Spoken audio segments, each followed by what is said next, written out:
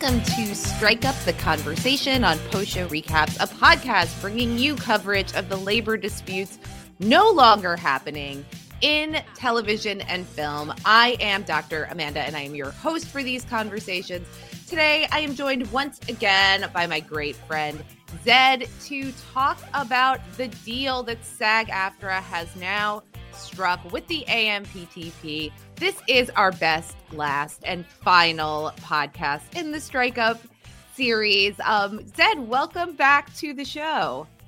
Thank you so much for having me, Amanda. I'm really excited to talk about the deal that has been struck, what we know about it, which is still limited at this time, but also especially to talk about the broader implications of all of the conversations that you've had over the last many months at this point, and what's going to come next in the industry and in general for like the American workforce, I think is really huge. So I'm very excited to talk about it. Thank you for joining. I can't think of a better guest to come on and do this wrap up with me. A true labor organizer yourself, and somebody who has been, I know, following this really, really closely. It's very bittersweet to bring this series to the end. I'm thrilled that the actors have reached an agreement. We'll talk a little bit about just the broader economic impact of what has happened for people working in this industry and any sort of adjacent workers in the economy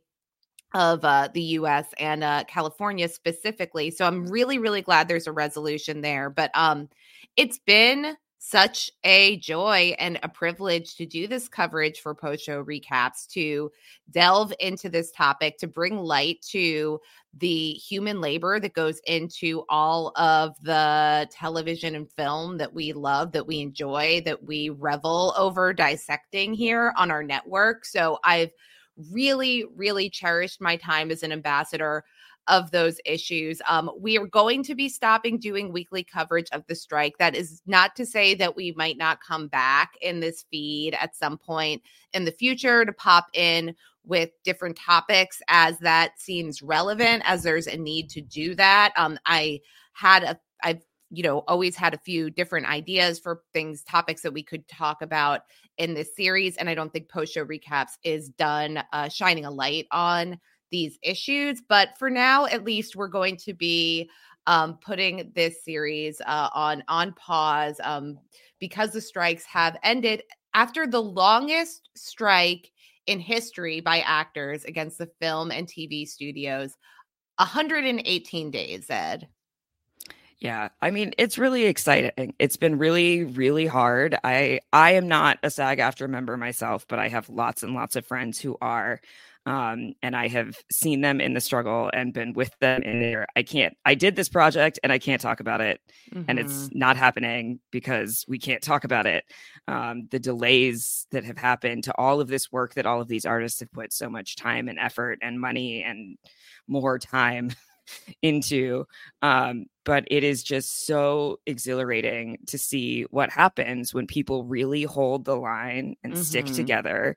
And we'll talk about this, but like you can't have a last best and final offer to an entire industry. Like, what are you talking about? So if the actors say no, then you just won't have actors. Like, what? You really come to see who has the power and the leverage. If we stick together, these companies would be nowhere, and they were gonna be nowhere. Yeah. So the last best and final title of this podcast is a little bit tongue in cheek. And this comes from the fact that the AMPTP came to SAG-AFTRA with a couple last best and final offers along the way. The process has been really contentious. I mean, we talked about this with the writers at the conclusion of the writer's strike. So they wrapped up their strike back last month after striking for 146 days. At that point, and they, had a really strong victory, I think, in the contract that they were able to secure. And at first blush, I thought that represented the will from the studios to get everybody back to work, but they still did hem and haw and drag their feet a little bit with the actors. I sort of cynically thought that because of the production pipeline, they knew that they had a little more runway while the writers were, getting their scripts ready before they had to put new things into production. So they probably had a drop dead date in their mind, and they were just going to wait and wait and wait until that day came. So maybe that's what happened. But it seems like there was somewhat of a little bit more fire and contention with the actors along the way. And I have to, give major props to my new hero, somebody I've always loved, but I have only grown to love more, Fran Drescher. She is like the hottest commodity in Hollywood right now among people in the industry for sure. Because we have certainly seen her speak out for everyone in the industry, represented and not by the union, and was not going to take any BS from these extremely powerful, terrible white men. And so absolutely everybody's hero these days. And I think we can talk about how, the work that she put in as the union's president and the representation, the face of actors at this point in time, can really be a model for other industries moving forward. Yeah, so some fun anecdotes about Fran Drescher that have come out along the way. She definitely did not kowtow to a certain model of what leadership looks like. She famously brought a toy plushie to one of her negotiations with the studios. She called Bob Iger an ignoramus. She said, she would often start her meetings with a Buddhist saying or telling a story. So I think that, she's really owned this national platform that the strike has given her. And I think it's a real testimony to her leadership that she was able to, it's not easy to keep people strong in solidarity over months and months without work. Yeah, absolutely. It has been, as you say, many months, a long time with no employment. You can't work. You are not allowed to work because there is nothing worse you can be than a scab. And it is a lot of showing up to picket lines at 9 a.m. In the peak summer heat, especially in LA, but also here in New York. And then moving into the fall and dealing with colder weather and still showing up. But everybody held strong, knowing that we were on this precipice of, if we didn't push for absolutely everything we could get right now, it was going to probably be a generation before there was really the momentum and will and opportunity to get these kinds of wins in the contract. Yeah. So let's talk about what the unions did secure here in this contract. And I will say that this is a tentative agreement. So the board of SAG-AFTRA voted at 86%, I think, of the 75-member board, something like that. Yes, correct. To put this contract before the membership for the ratification process, which will start on Tuesday. So that vote happened on November 8th. Zed and I are talking here on Sunday, November 12th.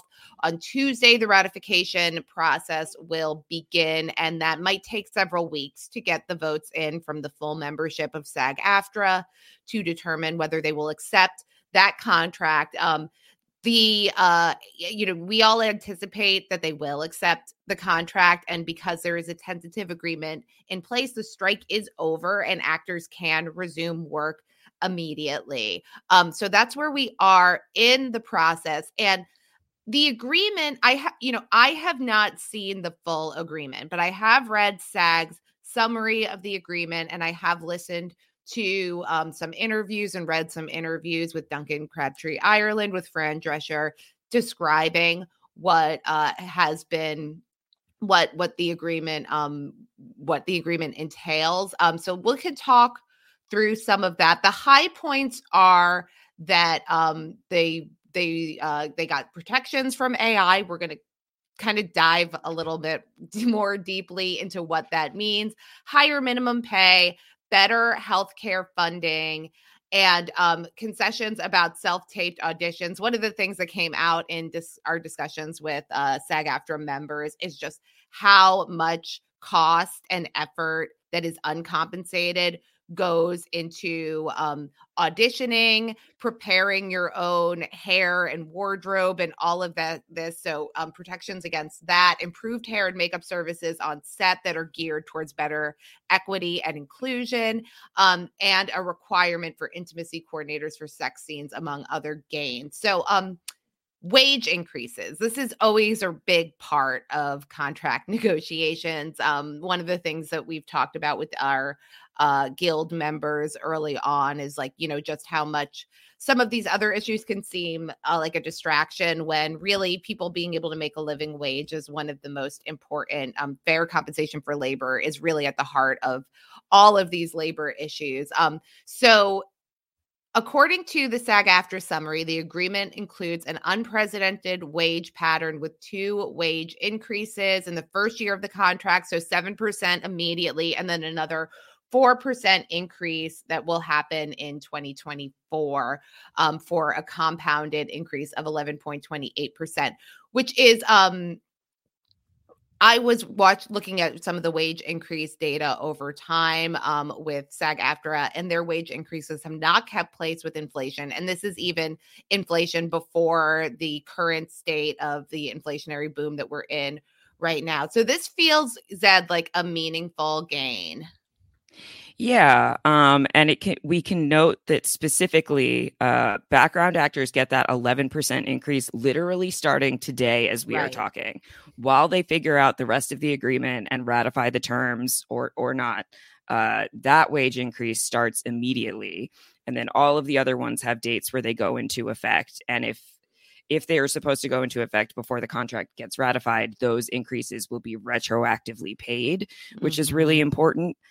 Delaying the ratification does not impact that payment. It impacts the immediate payment, but the money will come eventually.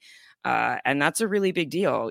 I speak as a member of a union as well, and our contract is pretty much always only ever a 3% annual increase. I won't call it a raise because it's not a raise. No, it's not keeping up with inflation. Right? Yeah. Fundamentally, it is barely covering the cost of my rent going up.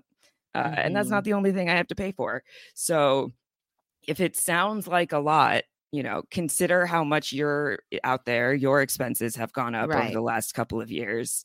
And SAG-AFTRA is coming from a position of not having had significant wage increases in a really long time. Yeah, exactly. This wage increase has to do the work of making up for like literally decades of wage loss and shrinkage in relationship to what the value of work is in today's dollars. So this is a great gain. And I love seeing that there is a more substantial gain for background actors. We talked to Mary Flynn earlier in this series. And, when we think of SAG-AFTRA, we think about, the Fran Dreschers and the George Clooney's and the Jennifer Lawrences who, are household names.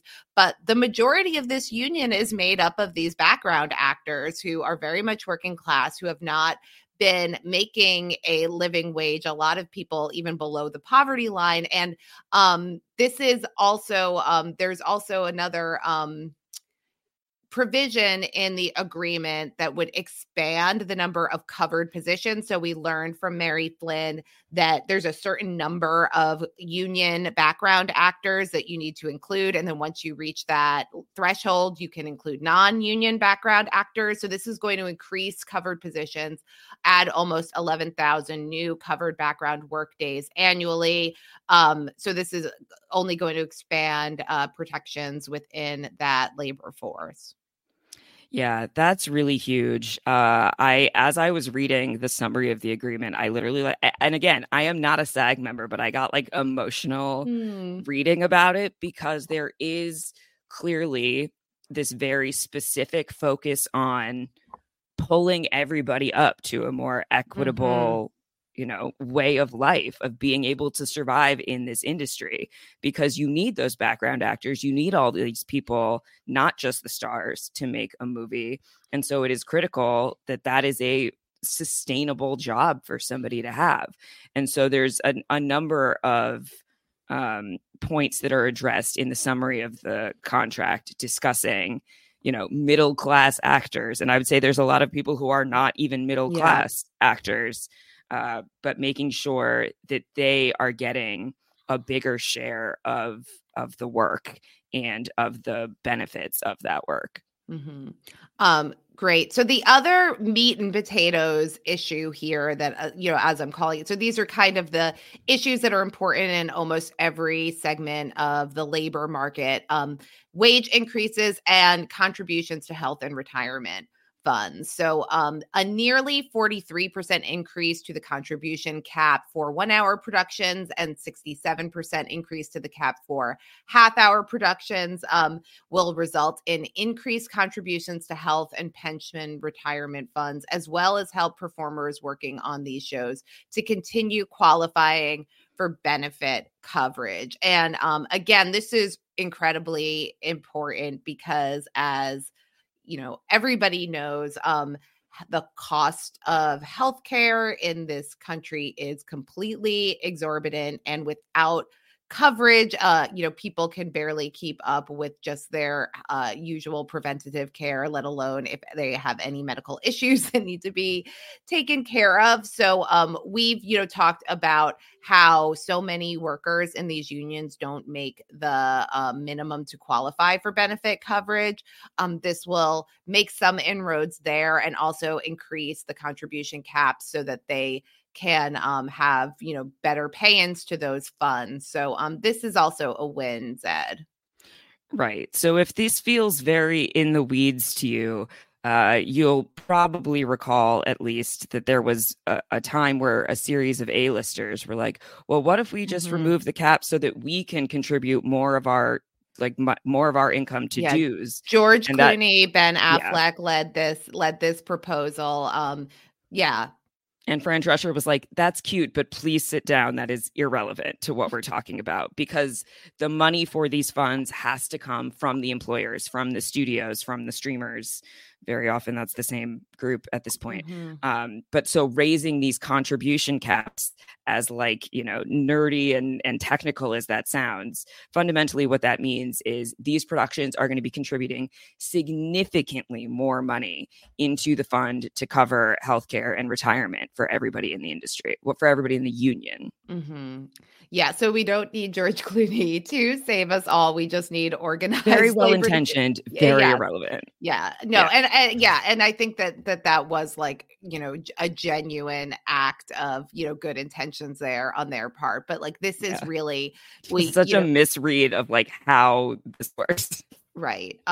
So, okay, going into more of the kind of existential issues that affect labor in the entertainment industry specifically, a big part of what was at stake in this round of negotiations was the AI and profit sharing issues. So the way that streaming has changed the landscape of the industry, the way that AI is exploding and providing all of these potential ways that labor can be undervalued and undercut. These were the issues that were really sort of red hot in this negotiation.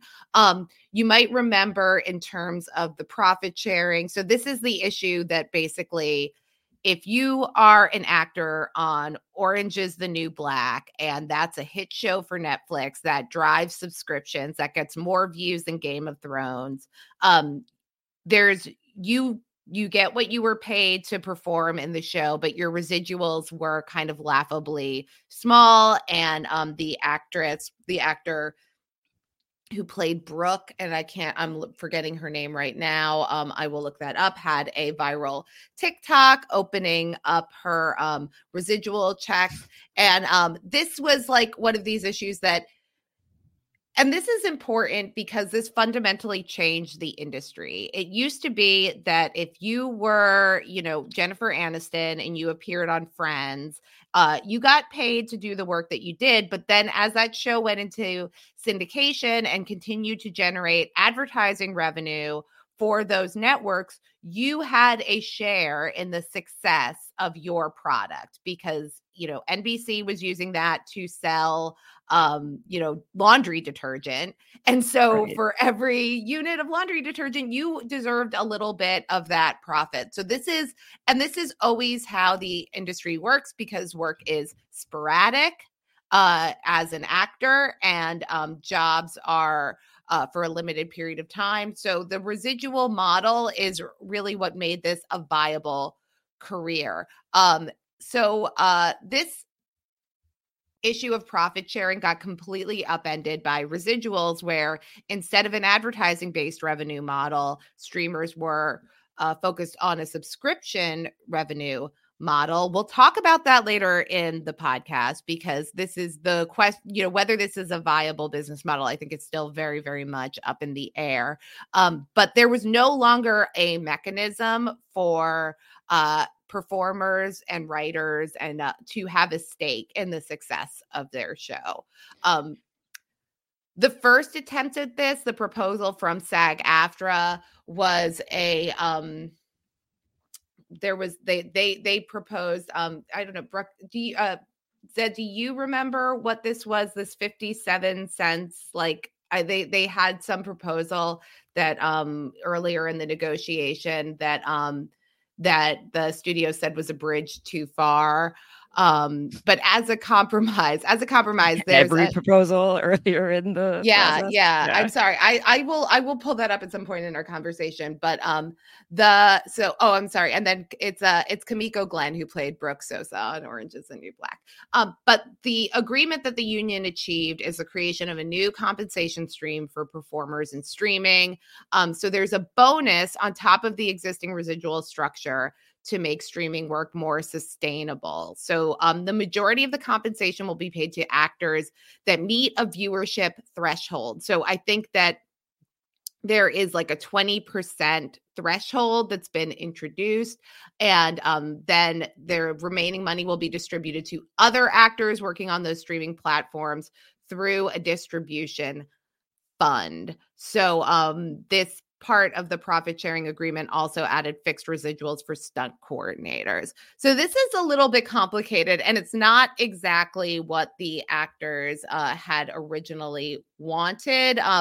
But this was an attempt to create a completely new rubric for at least imposing something on streaming that allowed for profit sharing. Right, because this didn't really exist in the contract for so long because it didn't exist as a media format for so long. Mm-hmm. And as with laws, contracts also always lag behind technology significantly. And a big issue that was kind of raised around streaming and profit sharing is the lack of transparency. We've talked, or you've talked on the podcast in the past about like the Nielsen ratings, which I'm sure is a thing. People of Gen Z don't even know what that is. But that used to be measurement of viewers. It's still used. It just doesn't fully accurately reflect viewership of shows anymore because there are so many different ways to watch content.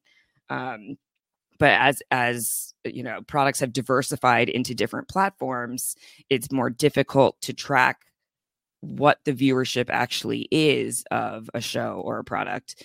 And streamers have kind of tried to plead the fifth and be like, oh, we can't possibly know who's watching these things on our proprietary platforms that we have every single piece of your personal data from your whole life about. We couldn't possibly tell you how many people are watching this show that is ranked number one on our platform, according to Netflix. So this is at least a significant step in the right direction of acknowledging that streaming is kind of akin to syndication in the 21st century in terms of the show just always being available and people watching it in perpetuity until they pull it off of the network so that they don't have to pay actors royalties for it, which is a whole other thing. Yeah. So the original SAG-AFTRA proposal was 57 cents per subscriber fee. So that was what they were arguing to go into this fund to distribute for profit sharing with the performers. But this was rejected roundly by the AMPTP. They said that this was completely untenable. So the streaming bonus structure that they have achieved in this agreement is modeled on terms that are similar to what the Writers Guild achieved, and it's the threshold for a successful show is one that attracts views amounting to the equivalent of 20% of the platform's subscriber base in the first 90 days. So this is like a very, very small percentage of shows that are going to meet that threshold. We'll talk about like the absolute explosion of streaming content that's available, but this is going to be very few shows that actually reach this 20% threshold. But the idea is that there's going to be this fund that also then distributes profit sharing revenue to the other performers that are also working on that platform. So again, like this is creating a model. It was important to do this. How this is going to actually affect actors, we'll see as the terms of this deal actually play out. But this was a step towards creating a profit sharing structure that just was not in place. Right. It is creating the like initial recognition, essentially, that people deserve to be paid for viewership on streaming platforms, especially as shows originate there and just don't exist on traditional network television at all. And so it is huge to get this into the contract as like, a foundational pillar at this point that then can be built upon in further contracts, because this contract is for 3 years. Contracts come up for negotiations every few years, and this was the moment to do the really big push. And it seems like a lot of really significant things have been put in this contract, and then that can continue to be worked on in details in future negotiations. The other big existential issue at the heart of this contract was, of course, AI. And so this is, again, like as I've said, I haven't seen the actual term, so it's hard for me to speak to whether how sufficient these protections are. We went from not acknowledging AI at all to at least having something in the contract that addresses it. So I think that's a big win. But according to the deal, at least from the summary that we have from SAG-AFTRA, companies must request consent before making digital replicas of actors and must disclose what the replica will be used for. And there's also a provision for actors to receive compensation for digital replicas. And this feels like bare minimum of what is absolutely needed in order to protect the work of actors. Yeah, we talked just a little bit before we started recording here about this kind of feeling like the biggest asterisk to the contract being a complete and total win for the actors is this sort of caveat around the digital double and what that means and what that can be used for. I'll be curious to see if and when this contract is ratified, how studios kind of try to use that to pressure people into making agreements that they might not necessarily want to make. Like if you're not willing to check that consent box, does that mean you're not getting jobs? I don't know. The membership is having an informational meeting tomorrow. So we are certainly operating on less than complete knowledge of the details, but I know that is something that SAG friends of mine have spoken up about being concerned about. Yeah. I mean, there are always loopholes, and the bosses are always going to find ways to exploit them. So that is a concern. There's sort of two issues with the AI piece here, Zed. One of them is, will the studio use AI to create a digital Gwyneth Paltrow and then just like have Gwyneth Paltrow work for one day and then populate the whole movie with Gwyneth Paltrow based on a digitally generated replica? That's the first issue.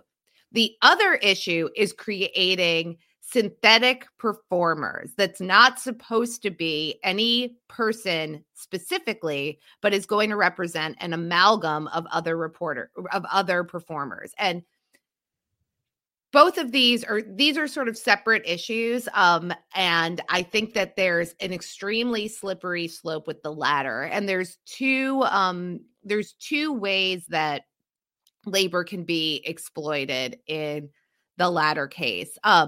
First of all, without, you can have your features or your voice or your mannerisms fed into generating a synthetic performer without having attribution or credit or getting compensation. So that is a potential issue there. The other issue with the synthetic performer is, of course, the synthetic performer could get a job that would have gone to a human. So it is shrinking the labor market and stealing jobs from people. So what is in this new contract is a provision that requires companies to get consent of performers whose facial features are used as part of the creation of such a synthetic. The rules will also apply to deceased actors, so heirs or beneficiaries must be contacted. It's going to be interesting, to see if we have, what's the statute of limitation? Are we going to have a bunch of Humphrey Bogarts walking around? Right. Do people die and then age into the common, right? You're out of copyright law. And there are also some guidelines around synthetic fakes who are based on the image or likeness of an actor, which is used to train generative AI, and SAG-AFTRA has the right to be notified. So, it doesn't look like, so this is where I think that I've seen more controversy over satisfaction with these terms among members of the guild. So first of all, there's this issue of, how coercive will this consent be? Will this provision of consent be used to deny work from people who are not willing to give it? Consent is as I think we've been saying from the beginning, it feels like the absolute bare minimum of what should be on the table to protect performers. But Justine Bateman notably has, who I'll say also has a degree in computer science and has really been at the forefront of tracking this issue as somebody who is, a member of SAG-AFTRA, a member of the WGA, a director, very much a part of this industry. And her concern is really that unlike what the DGA got and the WGA got in their deal, which was a definition that a writer is a human being, a definition that a director is a human being, this agreement allows for these synthetic performers to be an entity that is not a human entity. So this is in her mind, at least, to summarize Justine Bateman's position, this is opening the door for non-human performers to be kind of recognized as a reasonable use of populating a film or television show without actually hiring a human being. Right. That's a concern. And then additionally, there is the concern of alteration of the human beings that are being paid to be in the work initially. She posted on Instagram just yesterday, under the quote, digital double use other than in motion picture for which the performer was employed, it says that, quote, no additional compensation shall be required for use of an employment-based digital replica that was created in connection with the employment of a performer who was employed under Schedule F. So if you're paid under this specific agreement and they need to choose to make alterations to you as a performer for future use, they can just do that. And then it's not you anymore. It's your digital double. And they don't have to pay that, that other version of you, essentially. Mm-hmm. Right. So, I mean, there are still concerns here. I will say that, that from what I've heard in Fran Drescher's interview, the way she represented is that the guild got whatever they thought they could get to protect their members for the duration of this contract, and also has requested twice annual meetings to continue to monitor the pace of AI, because obviously the technology continues to develop. But this is again something that I think we're going to have to deal with in a lot of different industries, how exactly AI can be used and what impact it has on potentially affecting human labor markets.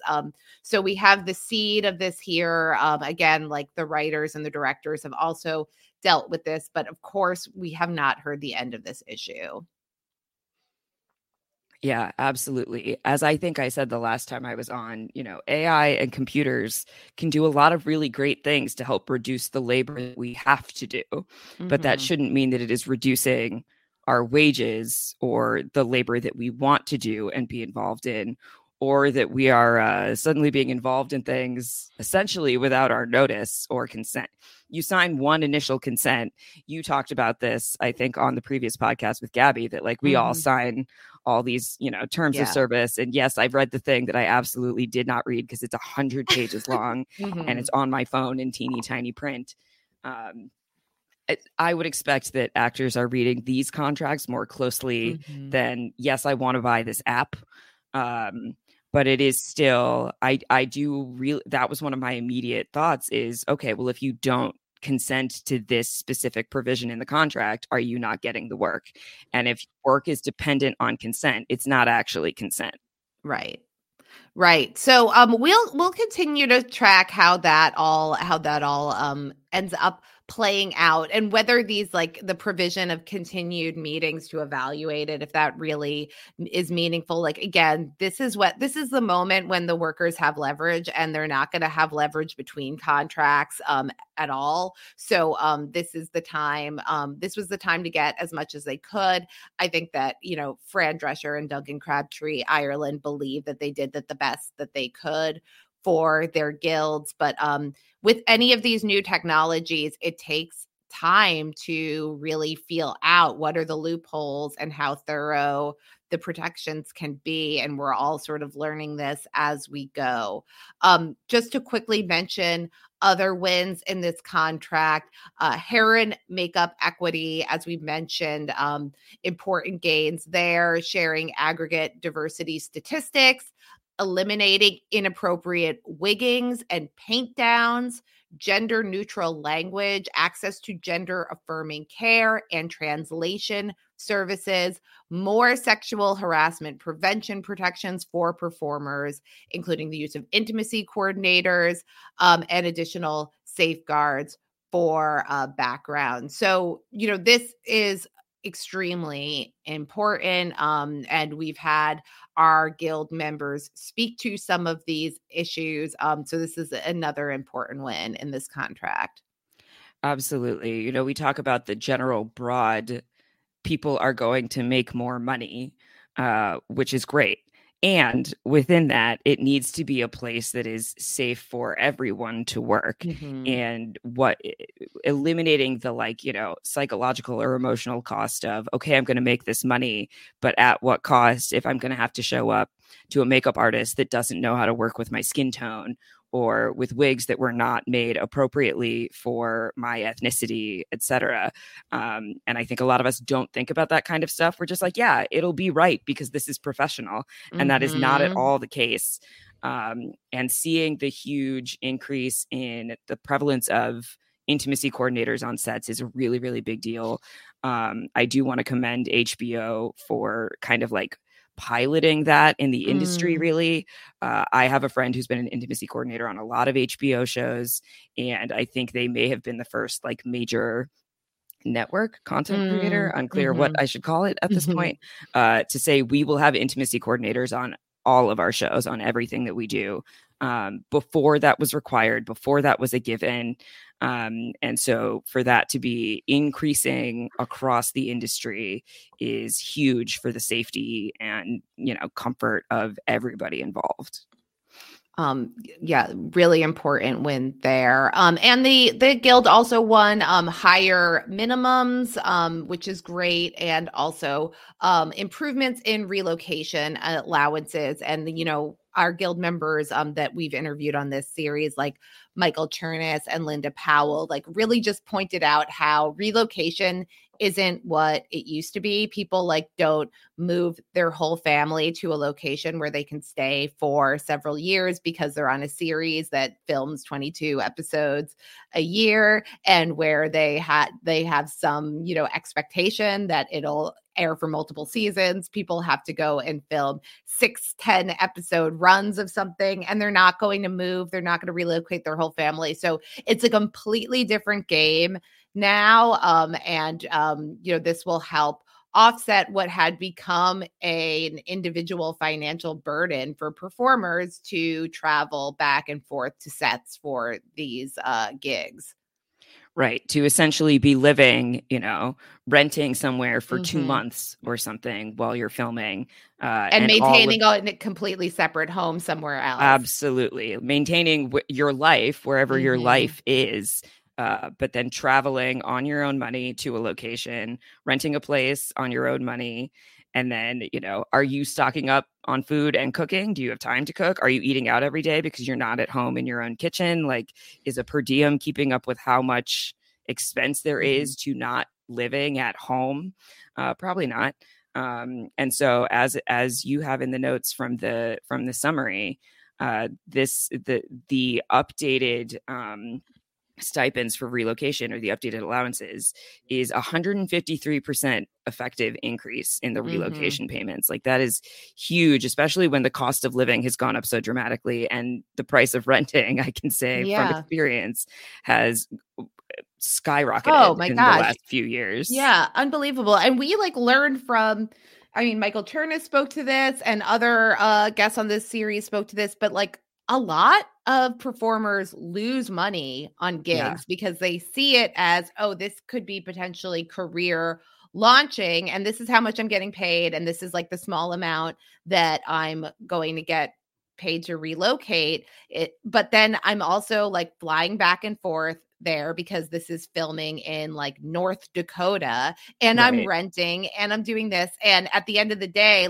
maybe my net income from that entire project is $150, but it's considered this is such an important career opportunity that I have to do it. If you add on top of that the costs of, auditioning, providing in a lot of cases your own wardrobe and these other issues, there's a lot of gigs that might seem like dream jobs that end up having people operate at a loss. Yeah, having produced my own plays in New York City a handful of times, it is very much I want to do this for creative reasons, and hopefully it will help expand my artistic network. It is not going to make me any money.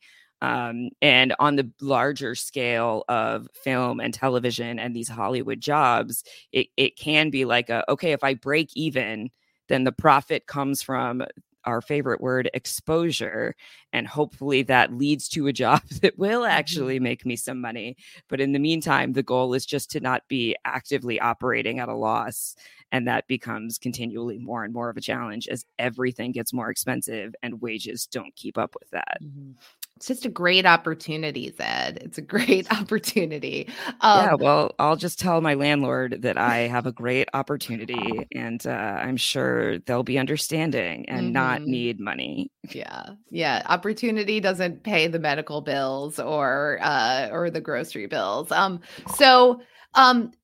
Very, very meaningful wins in this new contract. Of course, this is the SAG-AFTRA summary that we're working off of, and the negotiating committee and the leadership is certainly trying to present a very positive message about this. This will be voted for ratification probably through the month of November and into December before we have a fully ratified contract.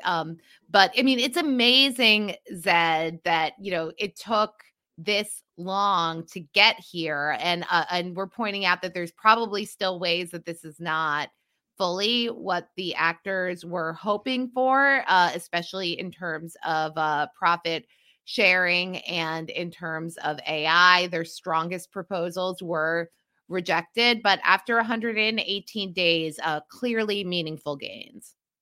Yeah, absolutely. Kind of a broader conclusion that I wanted to draw about this beyond just the film and television industry is the idea that companies will always say something is unreasonable and impossible until they have no other option.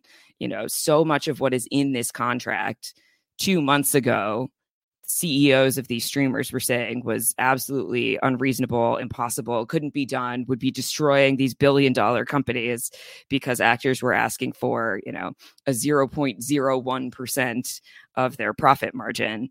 And you just keep pushing until they have no option but to say, okay, sure, yeah, that thing that we said was impossible, I guess maybe we could definitely do that. And that happened here in a number of ways. And I think that's something to carry forward into further labor organizing in whatever industry you're in out there listening to, or whatever the next big strike is that's coming. UAW was just going on strike the last time I was on this podcast, and their strike is coming to a conclusion. It seems like, with some really meaningful wage increases, among other things, for the auto workers. And again, every company will just say, we can't do that. We can't afford to do that. That is an unreasonable ask. And inevitably, it is such a bottom line, basic request that is coming in so many of these contract negotiations that as long as you stand firm in believing that what you are fighting for is justified, you will get it, because the companies don't have a choice. You are costing them so much money by withholding your labor. You are so valuable in that way. And I think that's critical for all workers to remember. Yeah, it was an incredible show of solidarity, and the dual strikes and the support that the WGA and SAG-AFTRA had for one another is a really powerful part of this story. It does make you wonder, the DGA, they finalized their agreement in June. What could this have been, like a fully unified front that could have really gone even further in transforming the industry? We'll never know, but the show of solidarity here and the absolute gains that come from that is really impressive in this case. You mentioned, Zed, that these strikes cost the studios lots of money. They affected the economy broadly, because it's not only those guilds who were out of work, it was also all of the other workers in entertainment who were out of work. It was also the other businesses and workers that thrive off of the Hollywood entertainment industry. So thinking about the economy in LA, things like, restaurant workers and and all of this other labor, catering companies. Exactly. Yeah. Everything, like everything that gets affected. We talked to Naomi Calhoun in this series about production assistants, and like realizing, like, they're calling car services, they're booking hotels, they're they're ordering lunch, they're doing all of these other things. And when work stops, all of those other segments of the labor market are affected. The quotes that I've seen in the press range from $6 billion to $10 billion in losses nationwide, with a large share of that, more than half of it, affecting the economy of the state of California. And this is like not like you flip a switch and overnight all of that vibrancy comes back. It can take months for businesses and workers to get back on track and figure out if they can stay afloat in the wake of this. Yeah, absolutely. I think I also mentioned the last time I was on the podcast working in Midtown in the theater district in New York. And the, all of the restaurants and fast food chains and, Walgreens and other pharmacies whose hours had shifted dramatically in the pandemic because people were not coming to the theater, not coming to the offices. It was a ghost town. I was there a few times, and there was just nobody around. And still 3 years later, a lot of those businesses have not gone back to the hours they had before the pandemic because there still is just not the same, foot traffic that there used to be. With that dramatic shift to work from home, there's a lot of jobs that are not happening in the same place. And all of these things are interconnected. A film set is its own kind of little universe that has its own economy that supports all these different businesses, as you were saying. And so when that little universe gets shut down, all of the things that city needs, it doesn't need anymore.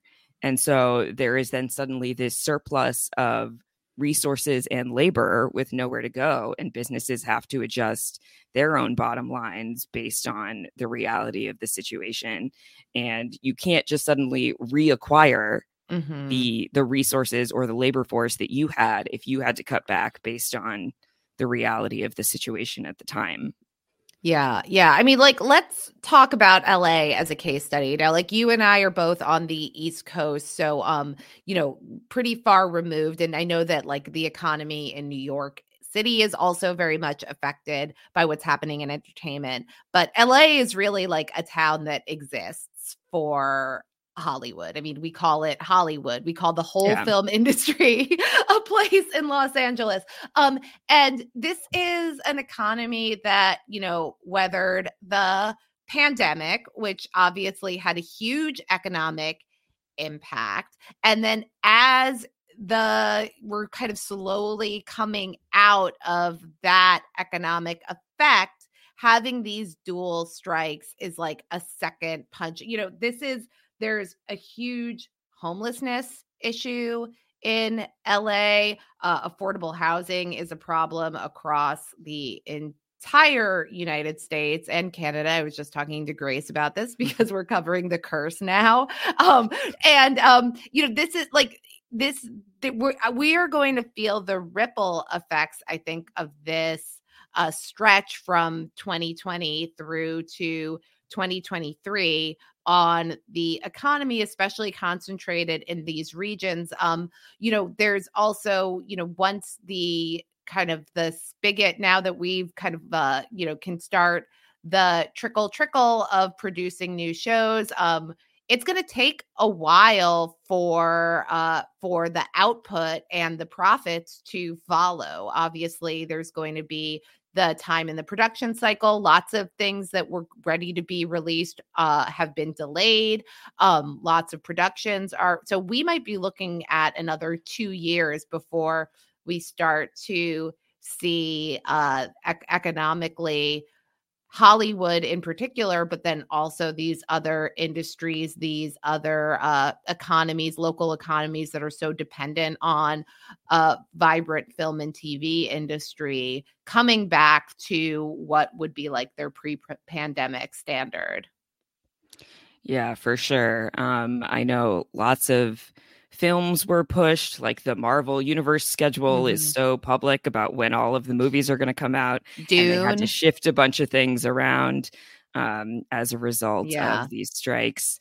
And that's true for much smaller things too. Impacts, the smaller the production studio or the smaller the business, the larger those effects are going to be felt, the less even resilient. if it's a smaller percentage.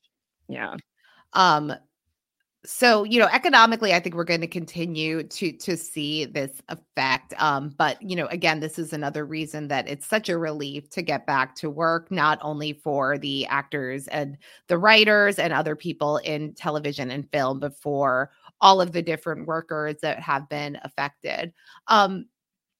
Zed, I read this really fascinating article in the Hollywood Reporter by Rebecca Keegan, Alex Weprin, Lacey Rose, Leslie Goldberg, Pamela McClintock, Winston Cho, and Rick Porter. So a very thoroughly reported article that focused on what is coming next. What are the 5 crises that Hollywood is potentially facing in the wake of the strike. And this was a fascinating read because I think that one of the things that the dual strikes have revealed is all of these pain points and vulnerabilities in the industry that had kind of been, wallpapered over as we were chugging along. And now warts and all are on display. And as I was reading this list, it was just like one of the things that really struck me about this is just how obvious some of these problems are with the business. Like once you take, an even like cursory critical eye towards this. So I want to go through these 5 crises and hear what you think about it. The first one that the Hollywood Reporter points out is streaming is a bad business model. Yeah, it's still like very unclear that anybody is going to make money off of streaming. Yeah, Netflix is, I think, the only one that hasn't been losing money over it. And their profits, I believe, have been decreasing as they have saturated their subscription. You know, people don't buy a new subscription. They just continue. And so you reach a saturation of the market where people either have Netflix because they want it or they don't have it because they don't want it. It's been around long enough. They know what it is. And you don't need to buy a new Netflix every few months the way that you do, or years, the way that you do other things in your life. And other folks on the podcast have talked about these like silos of I networks. talked about Silo with Mike Bloom. Speaking of streaming, yeah. Sure, yes. But how many of these services are you willing to pay for? And if you only want to watch the one show, how long are you going to pay for it? I am an expert at watching a show and then canceling a streamer on a regular basis. Yeah. Because I'm not going to do it. I'm not going to have all 12 different platforms to watch one thing on Peacock and one thing on Apple TV. Yeah. And people are like, well, how did you watch them all? And I was like, I got a Netflix account for 2 months. I watched them all and then I canceled my Netflix account.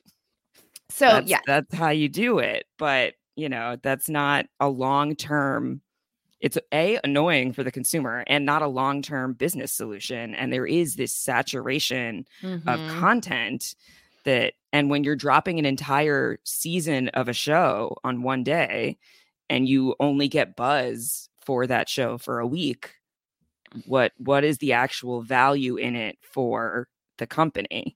Yeah. Which is never what I care about. But if we're talking about, if we're talking about a business sustainability of the model being viable, exactly. So up until not that long ago, Zed, there was Netflix and there was Hulu, right? And like on Hulu, you would go and like binge your old favorites that used to be on network TV, like, your friends rewatches, your community rewatches. Yeah, and then Netflix was a good place for a lot of like next day shows. If you didn't have cable television, you could then watch it the next day on Hulu, which is still the case. But yeah. So, and Netflix was, always like, it wasn't always, the business model of Netflix was really subscriber based, which was different from all of the network television, which was ad revenue based. And Netflix got into the original content game.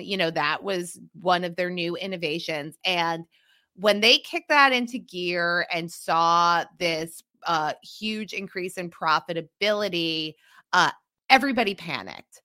Disney panicked. All of these studios said, well, we don't want people watching what we have created on Netflix and Netflix getting rich off of that. So we have to create our own. Interesting. You don't want other people getting rich off of the work that you did. Wow. Curious. Imagine learning a lesson from that. But everybody kind of got on the bandwagon of feeling like, oh, this is a place to make money hand over fist. We have to start our own rival streamers. And then what happened in 2018, and Zed, let me know if you've heard this one before. Wall Street began valuing Netflix like it was a tech platform. Not Mm. like we famously covered We Crashed about WeWork and A found that company that just declared bankruptcy this week. amazing. Again, maybe? That that the world of tech valuation is extremely vague and very different So from arbitrary. it's so arbitrary. It's like made up paper money. But once you actually introduce something into the pipeline that involves like creating something with human labor, these tech valuations do not work because it will always cost something to build an office building or make an original show. Like you cannot reduce your costs to zero and make it all profit. Anyway, this kind of ushered into this streaming wars era, which we're in right now. And like you said, there's so many different subscription services. This model of like paying what used to be, $6.99 a month and is like rapidly becoming like $19.99 a month, Yeah. to, one streaming service where I could, watch, the library. I could see some cool original properties. You multiply that by 5 or 6, and it's not clear whether consumers can sustain that. And these subscription costs are not covering the cost of doing business. So, in 2017, that's when Disney pulled its content to Netflix and launched Disney Plus, Peacock, Paramount Plus, HBO Max, which is now Max. Like the floodgates totally opened with the proliferation of streamers. And as a result, tens of billions of dollars have been going into streaming content and away from linear TV, which means that these legacy media companies that used to be making their money off of ad revenue on linear TV platforms are now losing money because they're investing in streaming, which has not generated profits for them. So the question is whether streaming works as a business model at all. And this is, I think, very, very much up in the air. And just as we've seen this proliferation of new streamers in the last few years, I think that we're going to see a lot of changes. And we already are. Like I said, services that used to be like $6.99 a month are now, ballooning in cost. I just got a notification that Apple TV costs were going up. These ad-free platforms are introducing ad-free tiers now, where like if you want ad-free, Max is not more. changing its price, but it is changing what I didn't even know that it is changing what you get for the price that you are paying. Mm-hmm. So it's basically seems to be coming to a reckoning where they're trying to recreate the cable TV landscape now, only it's streaming, because streaming as a subscription-based business model is not working. Yeah, I didn't go to business school, so I can't solve that problem for them. But if you keep seeing profit losses year after year, clearly you need to do something different. And I don't think charging people 200% more for the same product is the solution to that problem. Disney Plus just bought Hulu. They bought out whatever the controlling stake was, and now Disney Plus owns Hulu on top of the many other properties that fall under the Disney umbrella at this point. So I wouldn't be surprised if your Hulu subscription is about to go up in price significantly also, or if there will be more crackdowns on password sharing the way that Netflix decided to do. But it's just continuing to make the consumer experience worse. You're paying more and more money for a worse and worse product. And all of the user interfaces are bad. All of them. No one has figured out how to make a streaming platform with a UI that is like functional and not infuriating. Zed, oh my God. Yeah, it's like I go on, I don't want to, I don't care. I'll call it. I mean, Max is so terrible. Like I can't get back to what I was watching. I can't start at the beginning of something. It's like, it drives me crazy. It's amazing that the UI is so bad. But yeah, that's the first issue. What is the future of streaming? Is that business model viable? Second big existential threat to Hollywood and TV, peak TV, Zed, peak TV. In 2022, there are 599 new scripted series. Wow. What? Like what? What is that? No one no one can watch all of those things. And They're so big sure, show recaps fans, Zed. They want we're more. doing our best over here, but even if there's 50 of us, we can't all be podcasting about 10 or 11 shows at a time. I don't even know Yes. if that math is right, but it's too There's much. too much TV. People have been saying for years, there's so much TV, I can't keep up with everything. Like, how many times does somebody say, "Oh, this new series on such and such is excellent," and you're like, I've never heard of it. "That's great. I've never heard of it." And actually, like, it's starring Meryl Streep or whatever. It's like there's so much TV. There's so much TV. This business model cannot continue to grow. We can't have more scripted series every year. I mean, there's probably one of the drivers of this is, as we said, with more and more streamers, they want to get buzz about new series, get more eyeballs on their particular streamer. So that's created this incredible, insatiable need to have more and more shows. But producing these shows comes at a cost, and producing these shows that nobody is going to watch because the market is so saturated. There's only so much that fits in my eyeballs, Zed. It means that a lot of this is being left, is ending up, not getting promoted adequately. I mean, I've heard a lot of people in the business, actors and writers, say it's so frustrating when they work really hard on a show and then one of these streamers like Netflix, kind of lukewarm, like puts it up, it gets drowned out by other things and nobody ends up seeing it. There's just there's just too much supply and not enough demand. Yeah, even when something does have a lot of buzz, like a show like Wednesday, which I didn't watch, I'm pretty sure that was Netflix, and I don't have Netflix, got all this buzz, but people watched it for like 2 weeks, and then they were on to something else. And part of what I think a lot of post-show recaps listeners, and I am certainly one of them, enjoy about the experience of watching film and TV is getting to talk about it with other people. Like, part of the power of narrative storytelling or any storytelling is that you get to share an experience with other people, and that generates conversations that like create connections. And if you missed the 2 weeks that people were talking about this show you were going to watch, strong possibility you've moved on to something else. And that's not a condemnation of the product of the show itself. It's an issue in the way that the market exists. And now you want to watch the thing that people are talking about this week. And maybe one day you'll get back to that other thing, but you probably won't. Right. There's too many new things.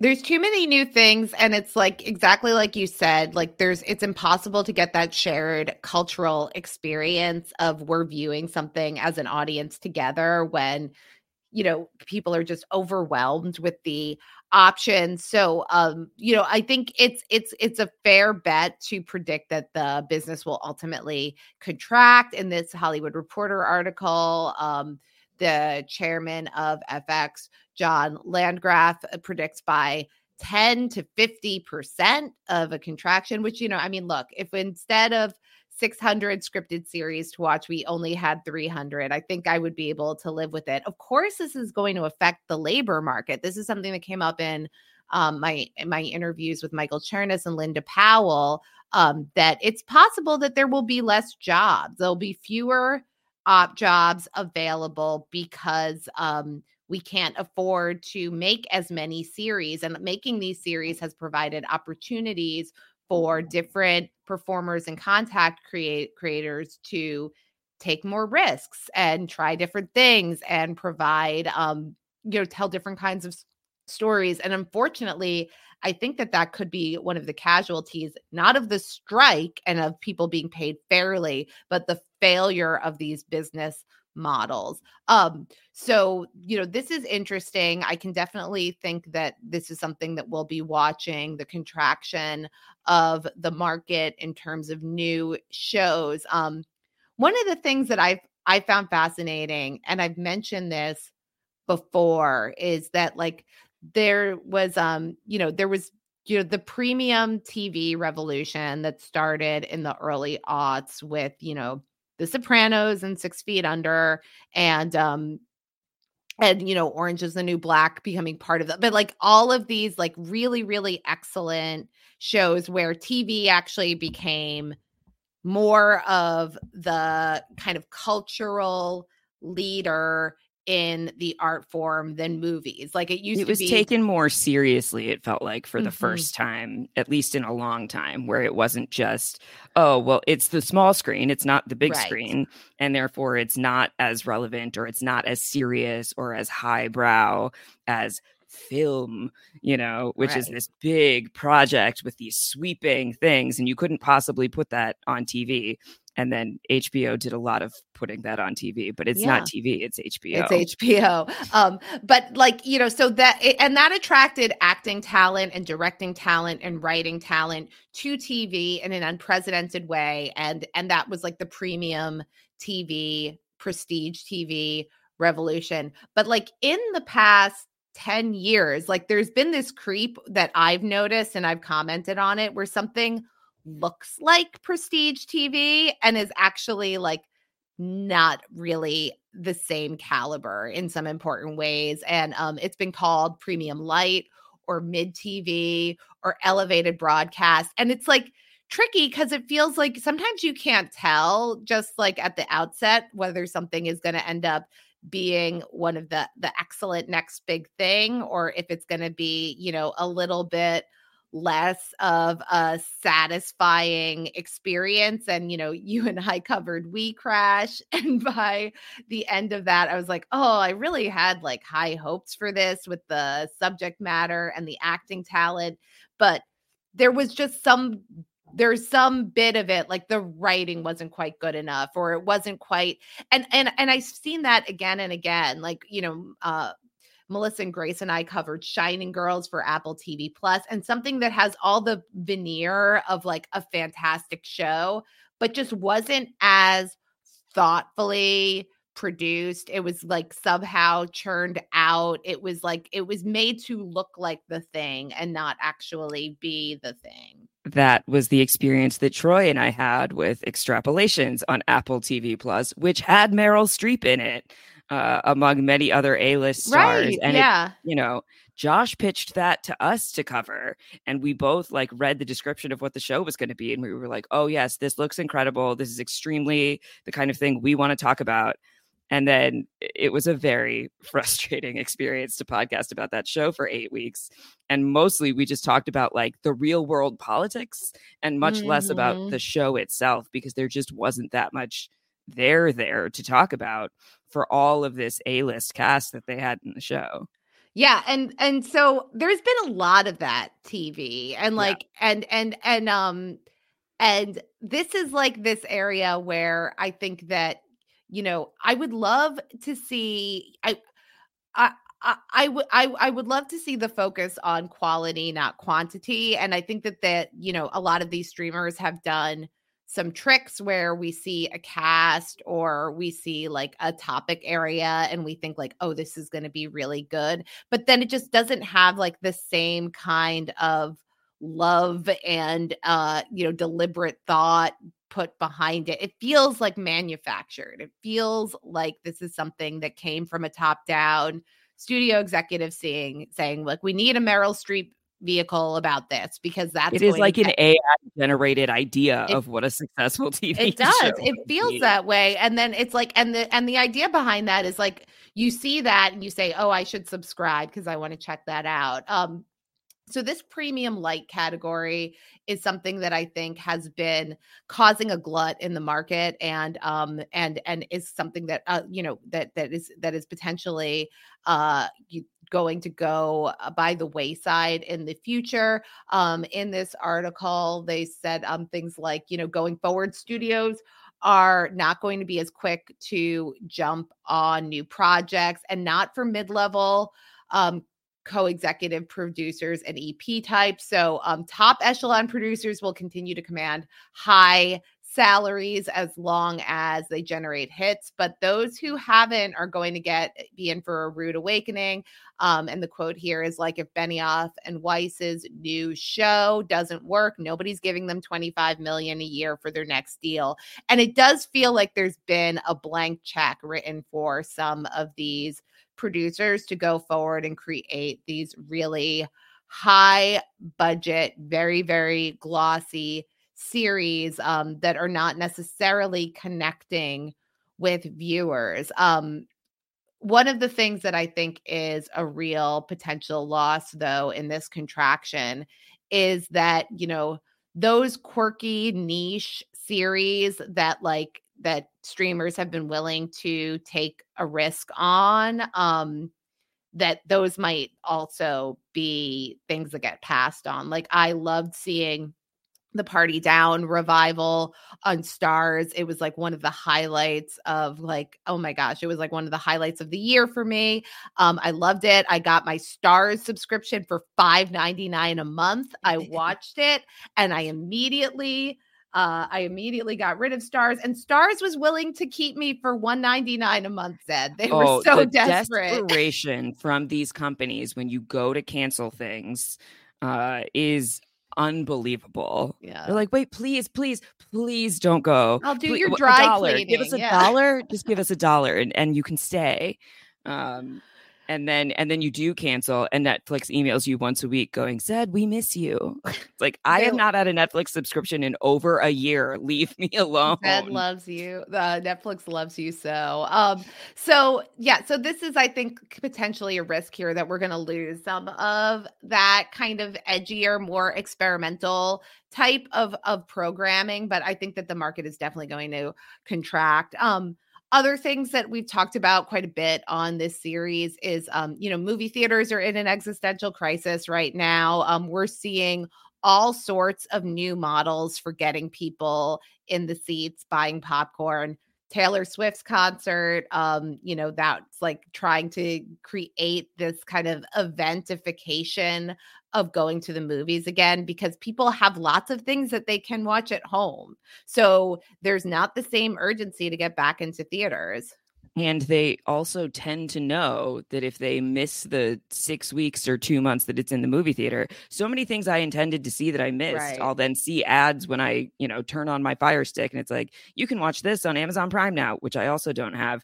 But all of these movie theater movies are already available on my TV before I even realize that they are. I am an Alamo Drafthouse subscriber because I can go see a movie every single day for $30 a month. And a single movie ticket there costs about $20. Because that's not, the ticket cost is not where these theaters make their money. It never has been, even before these like luxury soda. Even before the luxury cinemas like Alamo, where you can get food and alcohol at the theater. It was always the real revenue comes from the concessions, from the popcorn, from the soda, from the overpriced. They're literally selling you air and water for $15 in terms of the set. Yeah. So that's exactly the kind of model that Alamo has switched to. And they've been in a really rough shape since the pandemic too. They had to sell a lot of ownership of their company to venture capitalists. I read a big article about this not that long ago. Congrats on your union, Alamo Drafthouse, here in Brooklyn and Manhattan and spreading elsewhere in the country. But they have the loss, they're counting on people having the subscription and not going, and they're just getting a free $30, or people going and then spending money on food that they wouldn't have otherwise have spent if they had to pay for the movie tickets. And if you are not a disciplined person who can show up to a theater with food and just watch a movie, which I am, suddenly you're spending a lot of money at this theater that you wouldn't otherwise be doing. But it is a struggle when okay, well, if I don't spend $20 now, I can watch the movie for free, or for the $10 a month I'm spending for some other service at home in just a little bit. And I see that in the Hollywood Reporter article, the photo at the top of the movie theater part is a screenshot from Killers of the Flower Moon, a movie I really want to see, but it's 3.5 hours long. Yeah. This is a big problem. So what are the movies that get people into the seats? And like, you mentioned a lot of great things there, Zed. The pandemic, I think obviously like changed our movie viewing habits in a really transformational way where people are not as interested in going to the theater. And it's a little bit of a mystery. I think that the industry is really trying to figure out like what gets people to go to the theater. It looks like movies catering to adults 35 and over are especially imperiled. Like these audiences, older audiences, and maybe Killers of the Flower Moon is going to be part of the market that's affected by that, are not going to the theater for a variety of reasons. Nobody expected Mission Impossible to be as big of a hit as it was. Like that was a big surprise. Obviously, Barbenheimer was like a huge boon for the film industry, but the Marvel movies are not the safe bet that they used to be in terms of filling seats. So theaters are trying to figure out what is going to get people in the seats. So, Taylor Swift's concert movie, that was an event. They're looking for, I think, this kind of cultural urgency of creating, this is something I want to see in the theater. And this is like what got my butt out to see Barbie. And I'm not a prolific movie theater goer, but the things that get me to the movies are something I can do with my kids to kill an afternoon. That's one thing. And the other thing is like, oh, I want to talk about this immediately. I don't want to talk about it in 3 weeks. Like people are going to start talking about this and I want to be part of the conversation. I don't want to wait until I can order it on Amazon Prime. For sure. That's so rare now. And I think in film, it isn't even the same market saturation issue that we have with shows on streaming, but you said it's a thing you can go do with your kids, and I wonder if part of the issue is how expensive it is. Oh my gosh, to go to the movies as a family of 4 or more. It's when like the tickets cost $15. No, I mean it's the price like of going to. I mean it's like we might as well like take a trip. Like I mean it's almost like it's like a hotel room like would be, and gas would be like almost equivalent to like, I mean this is like a bit of exaggeration, but like I mean pop like what I said, you're paying for water and air. Like they cannot give you a soda big enough for how much they cost. Like a $5 soda is like, it's mostly water, and then popcorn is like mostly air, and they charge you like an arm and a leg for this.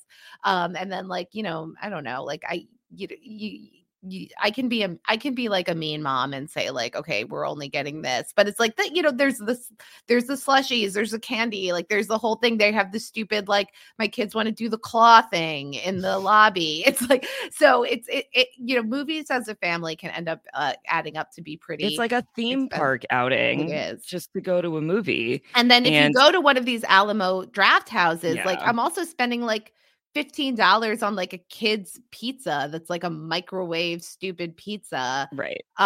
It can end up really, really, really racking up the costs there.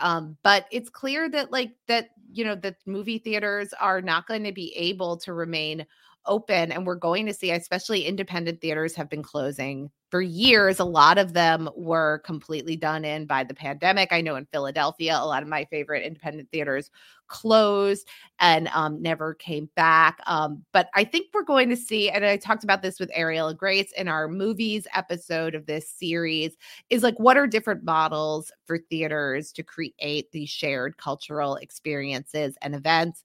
Grace and I are covering The Curse, which is Nathan Fielder's new project starring himself and Emma Stone, that's on Showtime, and it's also being shown in theaters in some cities every Sunday. I have been confused about this because I've seen ads for it on Hulu, I think, when I've been watching other things. And then I saw like a stand-up big like poster for it in the movie theater, and I was like, is that not the same thing? Like, yeah, so according, like, oh, it's a movie. Oh, it's a TV show. No, Wait, so now it's I'm very TV lost. show. So according to Grace, in Toronto, at least, you can get a ticket that will cover weekly viewings of The Curse. So that's fascinating. You come on Sunday night with an audience and watch the latest episode. I think that's honestly really interesting. That's like a cool way to get to watch Mhm. something with a group of people. That feels like a slightly weird project to do that with, but I think that's an It interesting idea. Yeah, it is an interesting idea. And, like we are very much a part of the RHAP community. So we've like been to big theaters together, Zed, sitting right next to each other, watching episodes of Survivor. So, like, the communal experience of viewing something with the fan community is like, does provide, I think, a very special and unique experience. And at the time that Grace and Ariel and I spoke about movies a few weeks ago, we were talking about, like, would you want to go, like, the Succession fandom, like, who's so hyped about the next episode of Succession? Again, a weird show for this model, but like, would they want to come and sit with other Succession? I could certainly imagine Game of Thrones when that was airing, like, Yeah. being a great theatrical experience, with a dedicated fan community, creating something more like what you see in the Marvel universe or with Star Wars, where it's not just I'm going and sitting to watch this movie. It's also like I'm communing with like a very dedicated fan community, which I think could be a way to revive theaters and really capitalize on what that shared cultural experience of movie viewing in a theater can provide that you just can't get in your living room watching on streaming. Definitely. That is something that Alamo has kind of always done is they Mhm. will do screenings of older films, classic films, like cult classic Rocky films. Horror Picture Show Right. is like one But of like, the. streaming Mhm. or screening Mean Girls on October Mhm. 3rd and like Yes. they literally call them movie parties, or they'll Uh-huh. do sing-alongs for like classic musicals that people know and love to bring together those communities. And I don't know how difficult it is to like, get a copy of the movie to screen it at a smaller theater that isn't a big chain like Mhm. Alamo. But that certainly feels like, I think what you're talking about is exactly right. The Mhm. community around the experience, and how do we get that after we have all spent so much time like just sitting and watching things by ourselves at Yeah. home because we didn't have another choice. Speaking of sitting things and watching them on our own, YouTube and TikTok are another existential threat to TV and film. Zed, the people who watch TV, it turns out, are old. Mhm. I've never had cable myself as an Mhm. adult. I've never paid for traditional TV in my Mhm. life. Yeah. So It's a outside, 33-year-old person. yeah. So this is something that has definitely shifted in my lifetime. So I am old. I am an old. I'm 42 years old. I had cable for a year in graduate school, and then I discovered Pirate Bay. Don't come Mhm. after me. I don't Oh, use it yeah. anymore. And then I cut the cord and have never gone back since. The people who are paying for cable or watching broadcast television is an older audience, and it's unlikely to get younger. Outside of live sports, a show on broadcast or cable TV draws less than 2% of adults 18 to Wow. 49, the demographic that is most attractive to advertisers. And If you look at streaming, it's somewhat better. The user base is younger than that of traditional television, but the young people, the kids, are on TikTok and YouTube. And I told this to my husband, and he said, I mostly watch YouTube. Like, aside from the shows that he and I watch together, like, he used to have like his own shows that he would watch on Netflix, and now he just Mhm. watches sports highlights and chess strategy on YouTube. Like, that's exclusively what he does. But like, TikTok users in the US watch more than 80 minutes a day of TikTok, scrolling through TikTok. That is wild to me. I am also, I've never been on TikTok. I don't want to get started on TikTok. I like experienced my friends getting really into it in like Mhm. late 2020 as we were allowed to start doing things again. And a lot of our interactions became, oh my God, I have to show you this video. And I was like, I cannot become a part of this. Yeah. So I cannot relate to that. And all I watch on YouTube is the British panel show Taskmaster. So I am not part of this audience of Where younger I people mean, spending a lot of time on TikTok. you're much younger than I am, but like I mean, this is what the future is moving towards, and I see it Yeah. like my we have like kind of strict screen rules in my house, and my kids are not allowed to watch YouTube. But I see in that generation of kids, like babies, like they are being raised on YouTube. YouTube users spend more than an hour a day on the platform, and we have, you know, huge channels like Mr. Beast and Coco Melon with more than 100 million subscribers worldwide.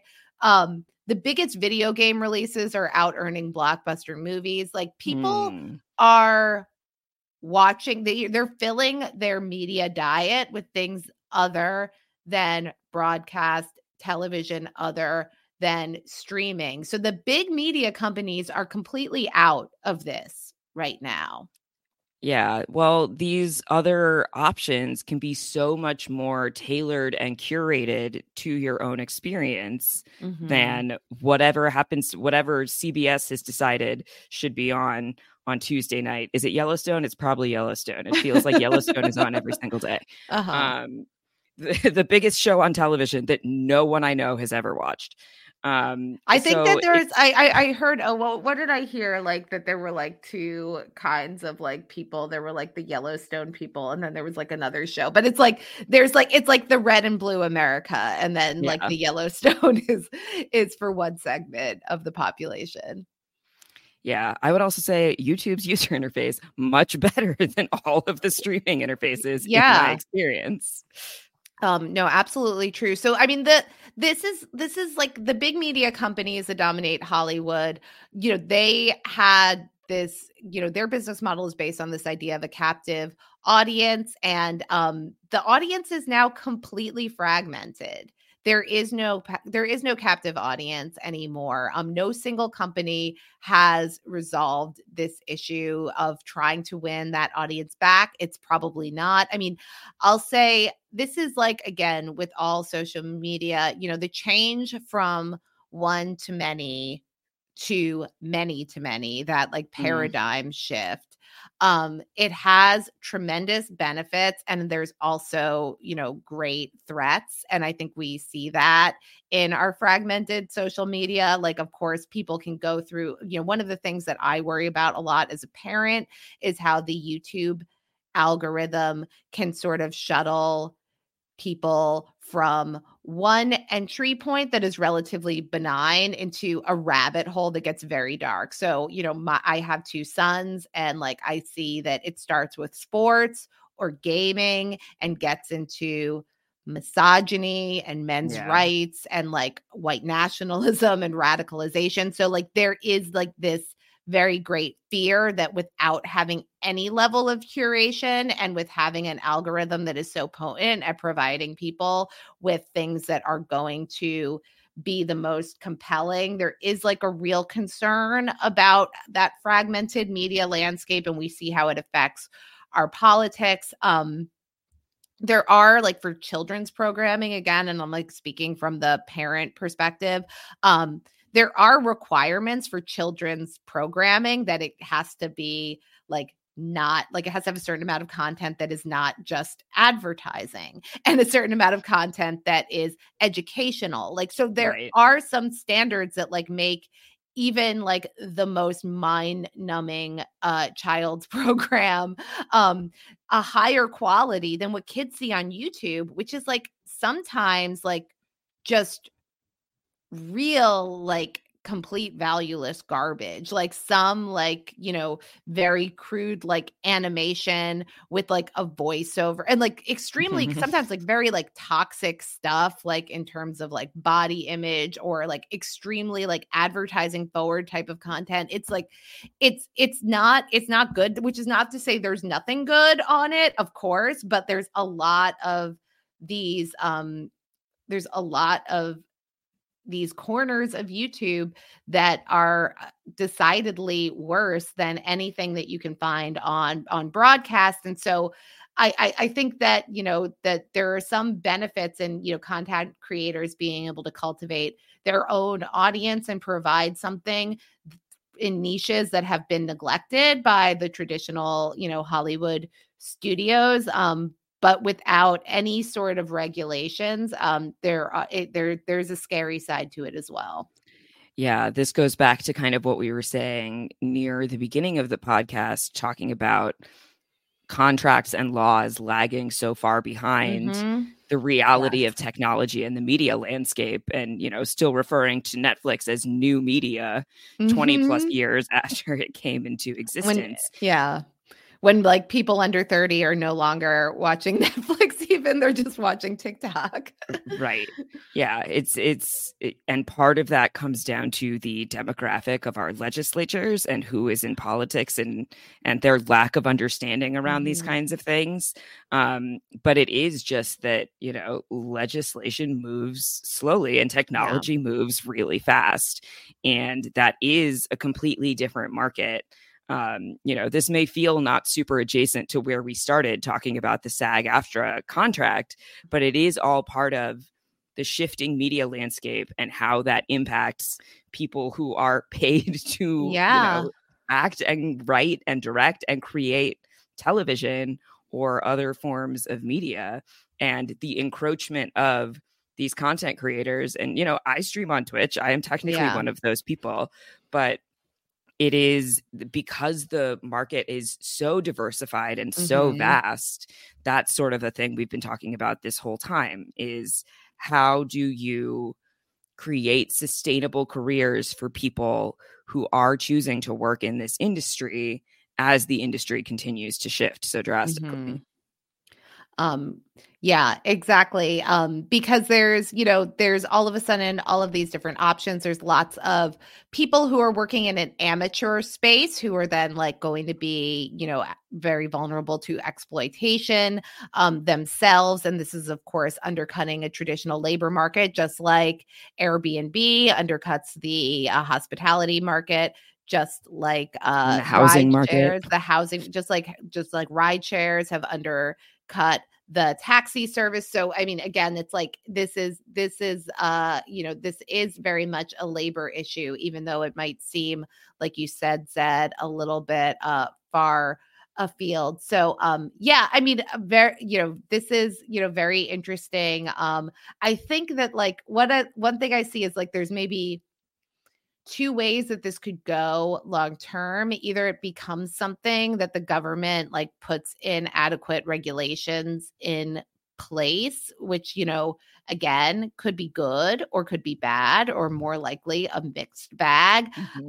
Or the other fear is that, these tech companies like, Google and Facebook and these other that eat up each other, that are not a news platform and not a publisher, and therefore don't have to follow any of these rules for generating that content, because they're quote unquote just hosting it. Exactly. And we're very vulnerable to these players like an Elon Musk coming in and taking over Twitter and like changing something that felt throwing it in the dumpster and setting it on fire. Felt like a public sphere that was like not top down regulated, that was like a very organic place where people were coming and sharing ideas and transforming it overnight. So like these are some of the things to continue to be aware of as consumers of media. But that's kind of wrapping up our discussion of what has happened with the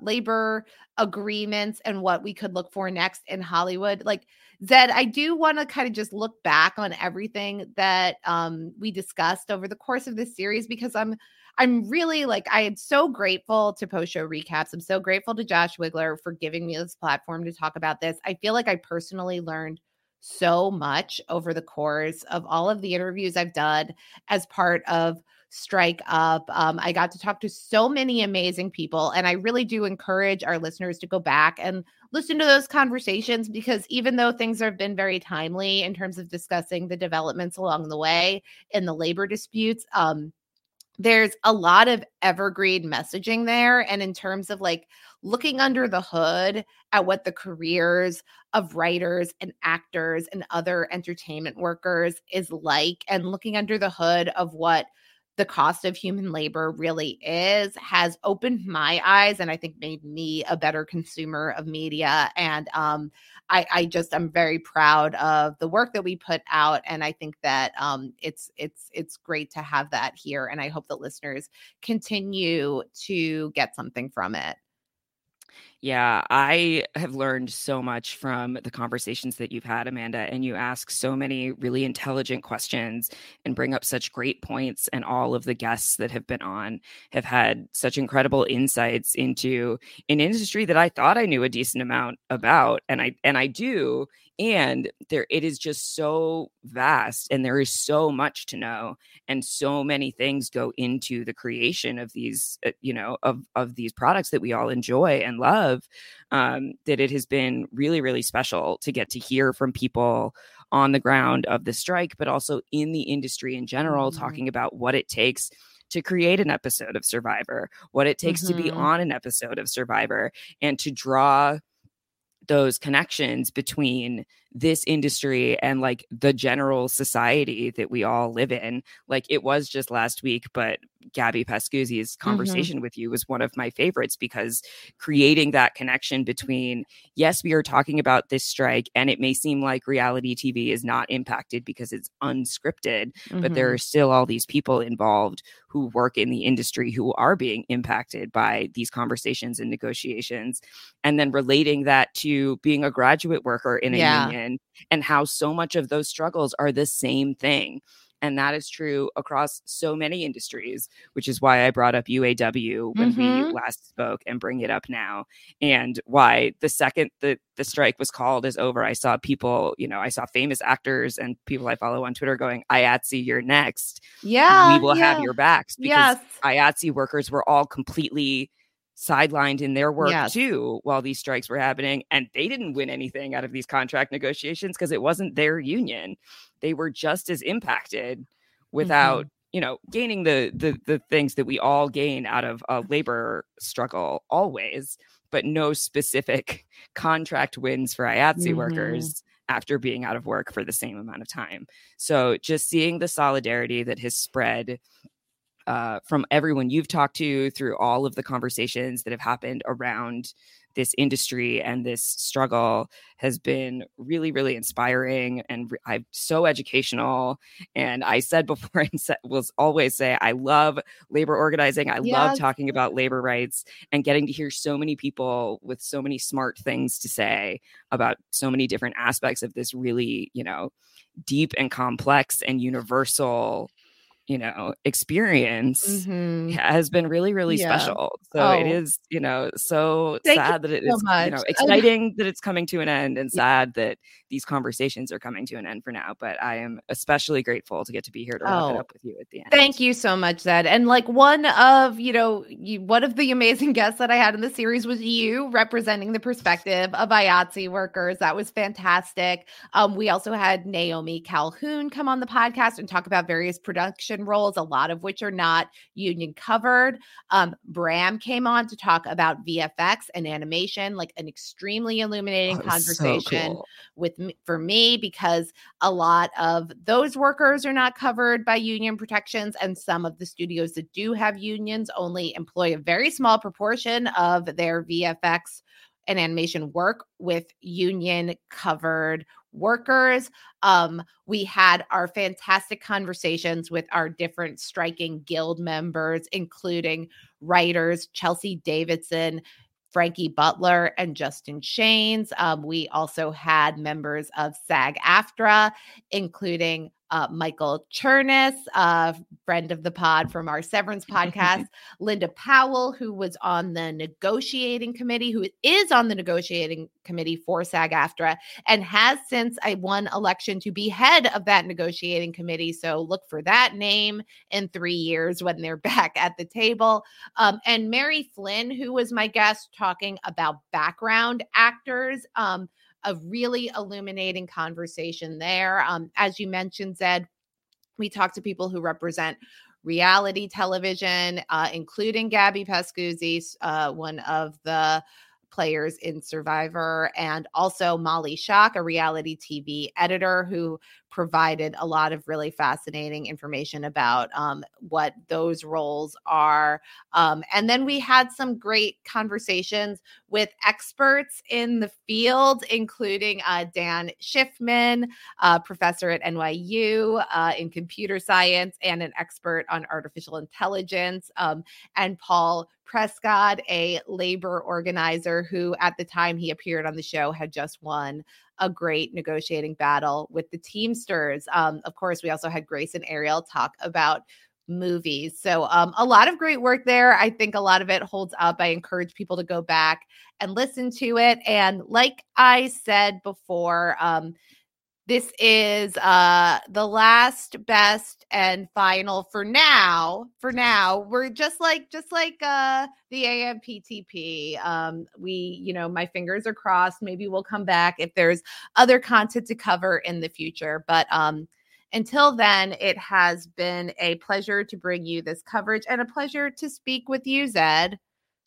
Thank you so much, Amanda. I just want to say to everybody out there, these conversations have been about the value of labor and what that means in this industry, but that is true across all industries, regardless of what your job is.